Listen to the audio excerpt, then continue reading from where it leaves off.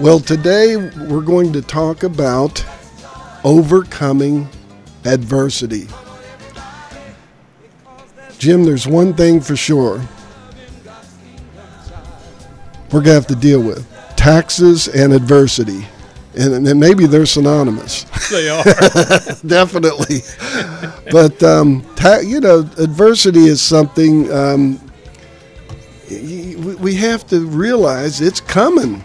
It's going to come until you breathe your last or God does an Enoch and take you on up. You know, it's going to happen. And so we're going to talk about how do we overcome adversity. What is adversity? What do we mean by adversity? Difficulties, misfortunes, loss, criticism, and betrayal. I mean, there's just so many. I've got another list here that self-doubt, physical injuries or illnesses, rejection, poverty, losing a loved one, and struggling to succeed in your selected career. Work can be challenging. Work can be, at a time and a point, to be a challenge to get up every day and deal with the issues of that day. So how do we navigate these waters of difficulty and adversity? How do we navigate? We're going to talk about that today. And try to hopefully encourage you to take advantage of what the Lord's given us, because He's given us the ability to overcome. He said, I have overcome. Well, let me tell you, if He has overcome, then we can overcome. He didn't put us here to get beat up every day. He put us here to teach us how to overcome. And we're going to talk, we got a lot of scriptures for you today. We're going to talk about a lot of things in regards to that. But let's first of all look at the definition of overcoming. And Jim has a perfect prayer of the Lord's, or a perfect poem that the Lord gave him that fits right into what we're talking about here. Let's talk about overcoming. What's a good working definition? Dealing with the problems of life with a spiritual understanding. So you can try to have an understanding, a fleshly, carnal understanding, or you can have a spiritual understanding. And we're going to talk today about having a spiritual understanding when adversity comes your way. Another definition is of an overcomer is one who recognizes the truth of his being and is renewing his mind and body. I like it where it says body. Yep. You need to hear that today. Yeah. But renewing your mind and body and affairs by changing his thoughts. You know, our thoughts determine a lot about our life. And so we're going to talk about that. And from the old mortal beliefs, carnal thinking. You know, the Lord said we have the mind of Christ. You don't have to work for it. You don't have to tithe, fast, do this, do that, don't do this, do that to have the mind of Christ. We have the mind of Christ. Goes on to say, to the new. So we're basically renewing our mind and body and getting rid of that old stinking thinking, and then the new as He sees them in the Christ mind. There's another definition for overcoming the world, and that is to correct thoughts that fall short of our divine plan. You know, everyone listening today has a divine plan.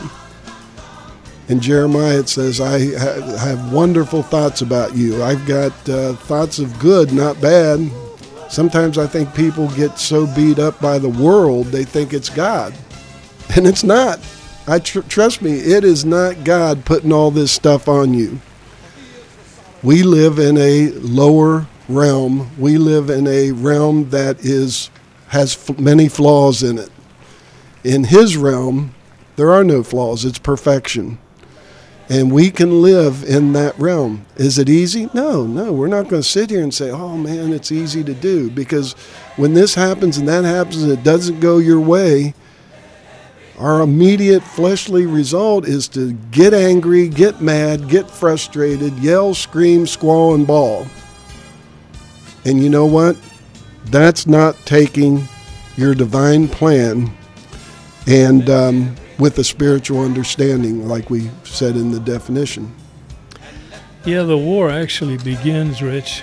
You use that word squall and bawl. The war begins when you come out of your mother's womb. First thing the baby does is he starts crying and whining, and because he's confused, Hungry. He was in an area where he was surrounded by nice watery substance and didn't really have to do anything for his food. He was automatically fed in the womb. And so as soon as he comes out, all of a sudden I don't know what this world is, but I don't think I like it. And generally one of the first things the doctor does is smacks him on the behind. Just to make sure that all those behind keeps coming up. I know. I wish it wouldn't. But yeah, it's the battle. The battle is in the mind. I mean, that's really what we're talking about, where the battleground is. Jesus warned us many times that we would have tribulation in the earth, because the earth has gotten out of line with the Father, and that's where all the problem is. When you come into this world, you came in with a darkened understanding. And so consequently, when you went to school, when you were raised by your parents, whoever they were, what religious faith you were, much of the stuff that you were reared in, at least after walking with Jesus for 45 years, I've come to realize that much of the things that I was indoctrinated into, much of the things that I believed, frankly, were really not thoughts that were going to give me deliverance over my adversary. If anything, I found out that much of the things that I believed into was the adversary. And of course, that's a subject that could go on for the next couple of years, Rich, about what we're believing and what we should be believing. But yeah, you covered a lot of traction here just the last couple of minutes. There's a lot of things that we could say, but yeah, continue on. Jesus said that if you want to go on to maturity, Jesus said, even I learned obedience by the things which I suffered. So I've been meditating on that for the last day or two also. You would think, Jesus must have known what obedience meant, but it said that he learned obedience. Interesting. Yeah, he learned obedience by the things that he suffered. And I hate to admit it, because I've always tried to escape suffering all my life. And there's a lot of gospels out there that you can listen to that promise you cheesecake, Cadillac in every garage, and everything's going to come up hunky-dory. And that's fine if it's working for you. But I sat under gospels, messages like that, and it didn't necessarily work for me. I found that most of the growth that I had was when I was going through times of adversity. I heard the old adage, the guy goes to the gym so he can develop his muscles, and what does he do? He presses more weight and greater weight and greater weight. And I think, the Lord, I think that's where the scripture comes from, where the Lord says, I'll never put on you more than what you can stand. But there's the weight there, and God wants us to lift that weight through his grace and through his mercy. And that's another thing. I ended with this, Rich. I think a lot of these things that we go through really are God's way, even though this may sound strange, is God's way of revealing his love to us. We're in a very dark, challenging situation down here in this earth. I mean, let's be honest about it. Like Rich was saying in the beginning, everybody goes through tribulation. I don't care who you are. There's as many, if not more, people in Indian Hill, the wealthy sections, that commit suicide than there is in the poorer neighborhoods. So we know that money is not the answer. Okay, so where is the answer? And Jesus came 2,000 years ago to give us that revelation. I am the way and I am the answer. gets back to focus again, like Brother Rich was saying. And the, I am the way, the truth, and the life. It's all there. Right. It's all in Christ that we can be delivered from the pain and suffering of adversity. Yeah, of everyday living. And when he said, I am the way, the truth, and the life he was talking about was not necessarily a big fat paycheck, heal your body and give you Cadillac. There is another life that God's sons and daughters should be walking in this earth. And it's a supernatural life. It's and this is why I feel like many of the churches have missed the mystical side of this salvation. It is a mystical side. I mean, God wants us walking in what he calls life, which is a completely different life than what we're walking in this earth. You may be thinking that you're walking, and there was a time when, I was I'm still blessed, but I mean, there was a time that I had everything and then some more, couldn't ask for any more really, but I never found enjoyment in it. There was something always lacking, and so consequently, I was looking for more, even outside my marriage and so on and so forth. And I fell in very troubling times. And thank God that he allowed me to fall into those troubling times, to where I went through a lot of mental anguish, because it just seems like those are the times that we look up. I know, let's put it this way, when our earthly man is looking down, our spiritual man starts looking up. Hate to say it, and I've avoided this message for many, many decades because I don't want suffering. I'm not encouraging the Lord to put more suffering on me, but somehow, saints of God, we have to balance this thing out and understand what adversity and what suffering is all about. Yeah, because we all go through it. And Jim, doesn't it all begin in our thoughts? Oh, absolutely. Just like it said, to overcome, to correct the thoughts that fall short of who God says we are. I mean, who God says you are and who you may think you are could be two different things. Oh, yeah. Because he looks at you as perfect. Mm-hmm. That's right. You don't look at yourself as perfect. I know I don't. But if God says I'm perfect, who are we to argue? Jesus was the one that said, be perfect as your heavenly Father is perfect. Exactly. So has it manifested? Not yet. Is it manifesting? Yes. Agrees. Yeah. Line upon line, precept upon precept. Right. Here a little, there a little, glory to glory. Right. But that's the good news.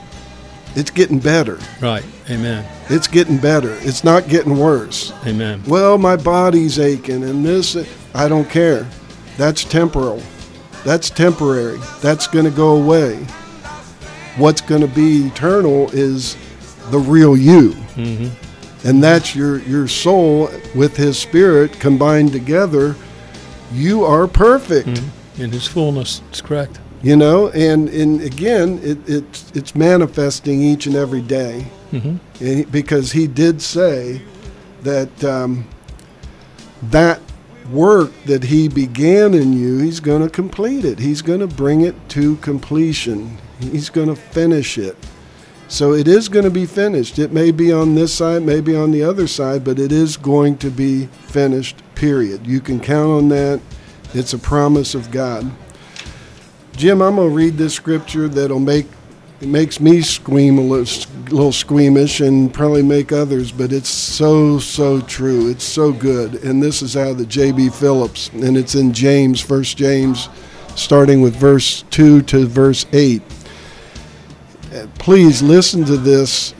Oh, gosh, it's so much wisdom in this. It says, when all kinds of trials and temptations crowd into your lives, don't resent them as intruders, but welcome them as friends. Well, we got to stop there. That's a different whole frame of mind right there. Again, back to the thought from process. From the human mind, yes. What you're thinking. Yes. If you're looking at them saying, when you hear some of the scriptures we're going to give you today, you'll understand this scripture better. Because some of the scriptures we're going to give you basically explains how God uses that. We're not saying he put that on you. We're saying he uses it for your betterment, to lift you into the heavenly places. Right. So it's a thought process. Okay, I can sit here and have a pity party and say, oh, woe is me, because I've got all these trials and temptations. Or I can say, oh, goody, God's going to use this, and he's going to bring all this to my good, because the Bible clearly says in Romans 8:28 that all things work together for our good to those who are in Christ Jesus. So if you look at it that way, you say, oh, well, all these trials and temptations, all this disappointment, loss, betrayal, everything that we talked about earlier in the program, God's going to use those adversities for your good, because he says if your attitude's right, if your thinking is in line spiritually, then this is what happens. James goes on to say, but let the process go on until that endurance is fully developed. So it starts with you have these trials. Then the next thing is your attitude says, yeah, I don't like it, but I know God's going to make lemonade out of these lemons that I've been dealt with. And then at that point it says, but let the process go on until the endurance is fully developed. And you will find you have become men and women of mature character with the right sort of independence. You know, a lot of people out there, Jim, think that if you're following Jesus and all that, that you've given up your independence. They think that you're being controlled and this, that, and the other by a cult or whatever they want to call it. Yeah, that's your old man saying, I want to remain in control. Right. But the truth of the matter is if without Jesus, you are a prisoner to your lustful lower thoughts, desires. You know, and I'm not saying lustful meaning sexual, just sexual, but it's all of the above. That's sure. one of them. Exactly. So it's just interesting that if we have the right frame of mind and we trust that all this is going to work out.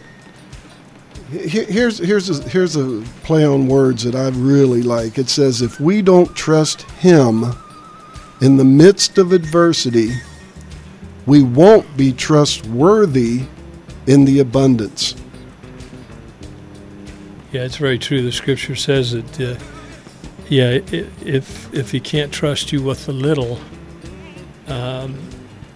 people that have maybe an abundance of money and they never share, they won't give one dime of it away to anybody, then you can't be trusted with the greater things. You can't be trusted with the higher divine spiritual things. It's true. Yeah, you trust in him. It's no different than, dads and moms out there that have the keys to the car. Why do you think they have them have a temporary license and require that, in most cases, mom and dad sit with them or some instructor sit with them? What are they doing? They're developing trust so that mom and dad can one day give them the keys to the car and pray and hope and wish that they stay safe. Yeah. And they don't hurt themselves or anybody else. Because that's a great analogy of our life. We have to, I think God does the same thing. He wants to see, he gives us a little, wants to see how we're going to do with it, then he builds on it. But, Jim, another scripture that is in 1 Peter 4:12 through 16, it says, now, dear friends of mine, I beg you not to be unduly alarmed at the fiery ordeals which come to test your faith, as though there was some abnormal experience. Doesn't it sound just like James, just like the one we just read? It sounds just like it, as though this were some abnormal experience. You should be glad. Now, we're not sitting here saying, man, this is easy stuff. I mean, everybody could just flip the switch and they'd be just like this. It's a process. It's a process. Because it means that you are called to share Christ's sufferings. Just like Jim said, and one day when he shows himself in full splendor to men, you will be filled. This is great news here. You want some good news? Here we go. You will be filled. It's a promise with the most tremendous joy. And isn't that what people are seeking nowadays, is peace and joy? I mean, if you look out there, there's not a lot of peace and joy out there. They get excited over the Bengals winning or a football or a basketball team or baseball team. Whatever. People get all excited and pay all this money to go see these athletes perform, but that's not joy. That's not the joy that the Bible's talking about. It's temporary. It's very temporary. Joy comes from within, way deep from within us. And you know, the Bible says the joy of the Lord, that's where we get our strength. Do you have that poem, Jim? Or anything? I'll tell you, I'm looking at so many poems right now. Okay, no, well, fire them up, man. Let's go. We got to do one poem. We're going to take a break, and then we'll come back. Yeah, well, you mentioned before, we were talking about true freedom really is a state of mind when you're walking in a Christ consciousness, and that's what we're talking about. Yes. You know, so many of our brothers and sisters in the religious world are afraid to use the word consciousness because it sounds like many of these other, what we would consider cults out there. But really, you know, when you first got saved, let's be honest about it, the first thing that happened to you was you took on a God consciousness. Mm-hmm. You lost your old consciousness, the old man, the old way of living. And I just stumbled across one of the poems here the Lord gave me some time back, a year ago, and it says, freedom is the state of mind that I've called you to be. Now that's something you can take to the bank right there. Freedom is the state of mind that I've called you to be. But freedom can only be found in oneness with me. Mm-hmm. And God's talking about, in that oneness, gets back to what Brother Rich was talking about, the process of coming into one with the Lord. You know, he keeps chipping off here and chipping off there. And the more he chips off, the more this mosaic piece, this puzzle starts coming into focus. Sculpture. Yeah. Picturing a sculpture here. Right. And freedom can only be found in oneness with me. Freedom is the place in which the eagles take flight. For they have eyes that can even see in the night. Even in the times of darkness, the eagle can see because he's flying in high places. The eagle soars over the valleys and he glides over the deep. And that's what we're supposed to be able to do in Christ. We can't do this within ourselves.